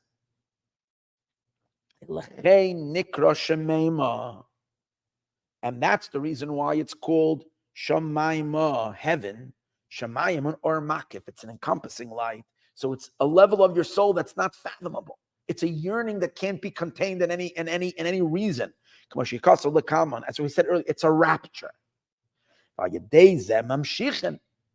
That's one part of prayer. One part of prayer is the ascent of the soul with a rapture. And the other part of prayer is God's response to that is that he himself comes down, not only his rays. Baruch Ata, that you, God, Baruch, are drawn down into the world. Baruch Ata, we draw from up down. Gilui Orein Soif Mamish, the revelation of the Orein Soif, literally, Ata, that God should be in a state that we can, and the point Ata means that we can see him and say, you are. That Havaya should be our God, our godliness. Not just the ray. Havaya is the infinite light. That should be Elokeinu, should be our life force. Baruch Ata Hashem b'divrei maschal ma'toivu b'toiv or seif d'rei maschal hashemayim kisui. V'zeu Shema Yisrael, and this is the meaning, Hear, O Israel. Pirish shahavaya yeh b'chenes Elokeinu. Shema Yisrael, hear. And here it says elsewhere that Shema also means gather yourself together. Focus all your energy for what? Havaya Elokeinu. That Havaya, transcendent, infinite light, should be our life force, not just a ray, a little trickle. But how? So we said earlier, through the prayer, the first part of the prayer, the rising energy. And that's what in Shema we say the opposite. The purpose is stated first. Havaya Elokeinu, Havaya should be our God. How? V'haftes Hashem, because you will love God. Ayadei v'hafta b'chol nafshecha. God says, romance me, get me, draw me. Ayadei v'hafta, through your love, b'chol nafshecha, with all your soul. The kamoy shalamayla. First, he explains what does it mean to love God with all of our faculties. It says to love God with all your heart. Then it says with all your soul. He explains all your soul means with all your faculties. That means get your entire being involved in it, but you're still operating from your faculties, and therefore you're drawing godliness down. You're causing a light, a powerful divine light, to come down into the world, but from the divine faculties. It's from the divine faculties. It's not God Himself. It's from the spheroids. It's not from the Eibishter himself. To draw down from the Eibishter himself, mamish. To draw from the Eibishter himself, mamish, you need b'chol mo'odecha. You need to go higher, because b'chol mo'odecha means your rapture, and then you're touching the beyond. You're touching Keser, the Ein Sof. The kamoy shalamayla, just like above, yesh esses spheres. There's 10 spheres. Shal yadam nimshach hashefa. Through them comes the flow. Ein Sof, from the Ein Sof, ba'olamos in the worlds. Kach yesh ba'adam eser b'chines hanefesh. A person has 10 faculties of their soul. Seichel, intellect, umides, and emotions. V'zeu avodas ha'adam. And this is man's service. Lekasher, to bond. All elements of the soul. You should bond all of our faculties. You should have one obsession. All your faculties should be obsessed with God. Hanikra esespheres. What are the intelligence and the emotions of God are called the 10 attributes. And through this, you're getting connected not just to God's mind. You're getting connected to God, but the godliness that's contained in the vessels, not yet God as He transcends. For that, you need a higher trigger. First, gather all your powers together. Then you can trigger higher. You connect yourself not just to the faculties, but the infinite light that's dwelling in them.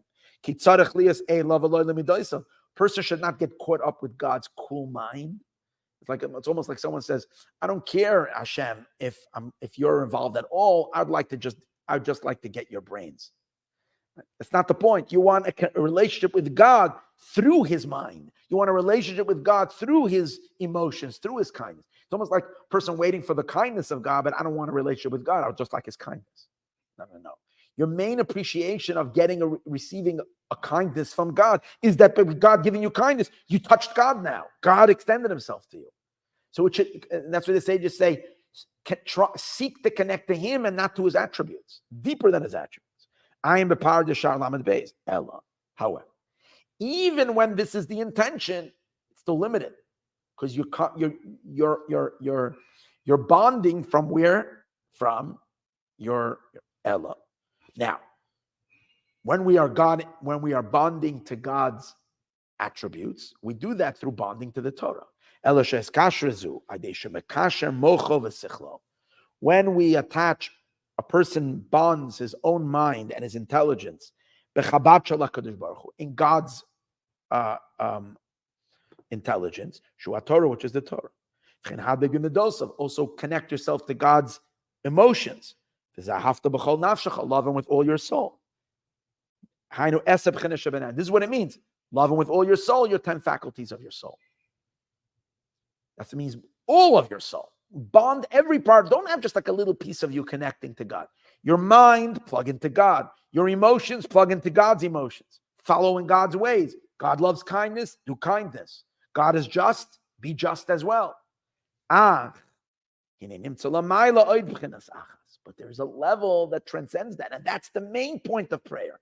Not b'chol nafshecha. It's to reach b'chol ma'odecha. There is God as he transcends. He's infinitely above the 10 attributes. It's not even counted with them klal at all. Because this is a level that's purely Ein Sof. And that is the supernal will, the will of God, not God's intellect, and the will of Hashem Baruch Hu. This exists in the soul as well. Corresponding to that, our souls also have a desire for God that transcends reason, it transcends understanding. We should come to a place of rapture, which is what King David would rapture, and he would say, who is to me in the heavens? Don't give me anything from heaven. Kala she'eri, my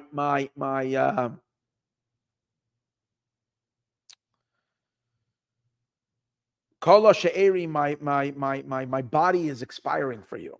My flesh is. This is with all your might. All your souls. On the soul, it's referring to the 3 lower levels of souls. Nefesh, ruach, neshama. We know the soul has 5 names, which refer to 5 levels of soul. The first 3 levels of the soul are vested in the body. The upper 2 levels of the soul are too intense to be in the body. There's no vessels. So, b'chol nafshecha means to serve God with all of your invested powers, in the invested element of your soul. B'chol ma'odcha means to engage also on a level, to become conscious, and to stir up the more transcendental powers of your soul, superpowers of the soul. That's the nefesh ruach neshama, which is the intellect and the emotions. And all your might. This is the higher will. It's the level of yechida and the level of chaya. They transcend the intellect. They're higher than understanding. Who triggers these higher levels of souls?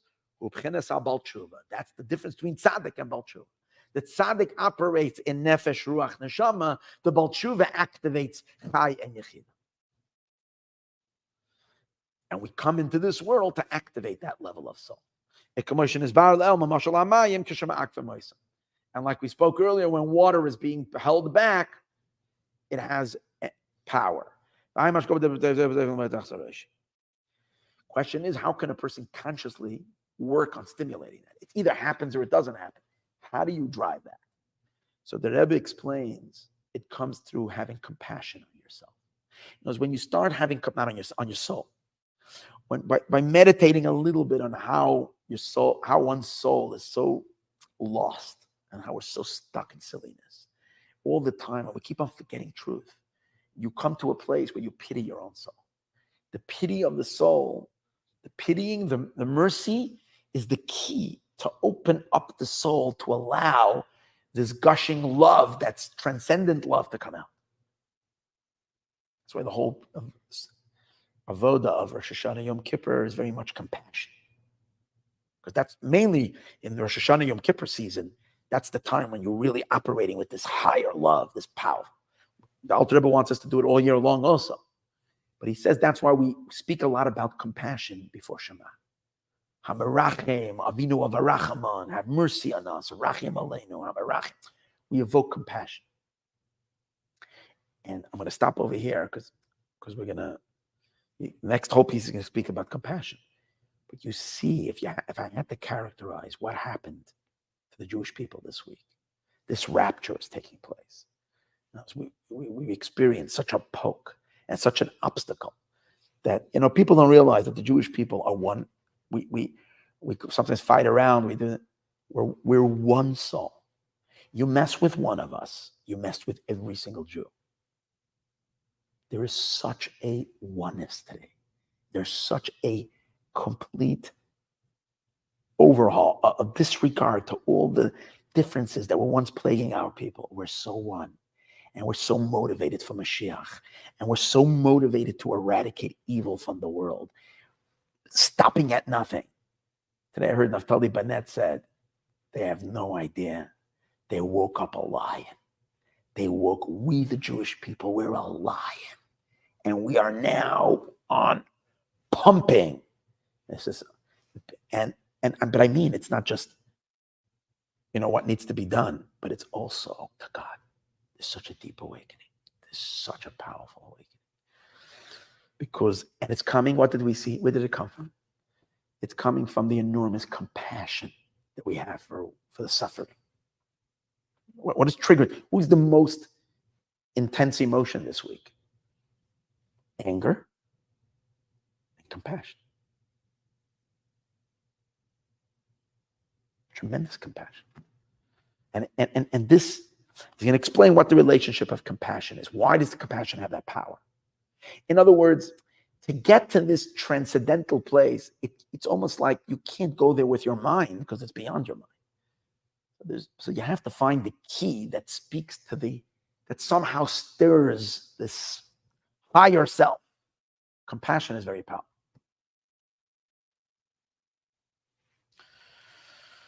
Okay, we'll stop over here. And so where he's going to go with all of this is through this service, we increase the Gan Eden. And as a result of that, we create a new, we bring Hashem into the heaven and the earth. But this is the heaven and the earth of today's days. This is more explaining where we're bringing God into heaven. Later, he's going to explain how we bring it further down into earth. And then finally, he's going to say, but that's our part. When we're done, God takes over. And he will then bring on a much higher level the new heaven and the new earth, as we shall see. Bereishis. Let us hope that we see already all of this in a revealed way now.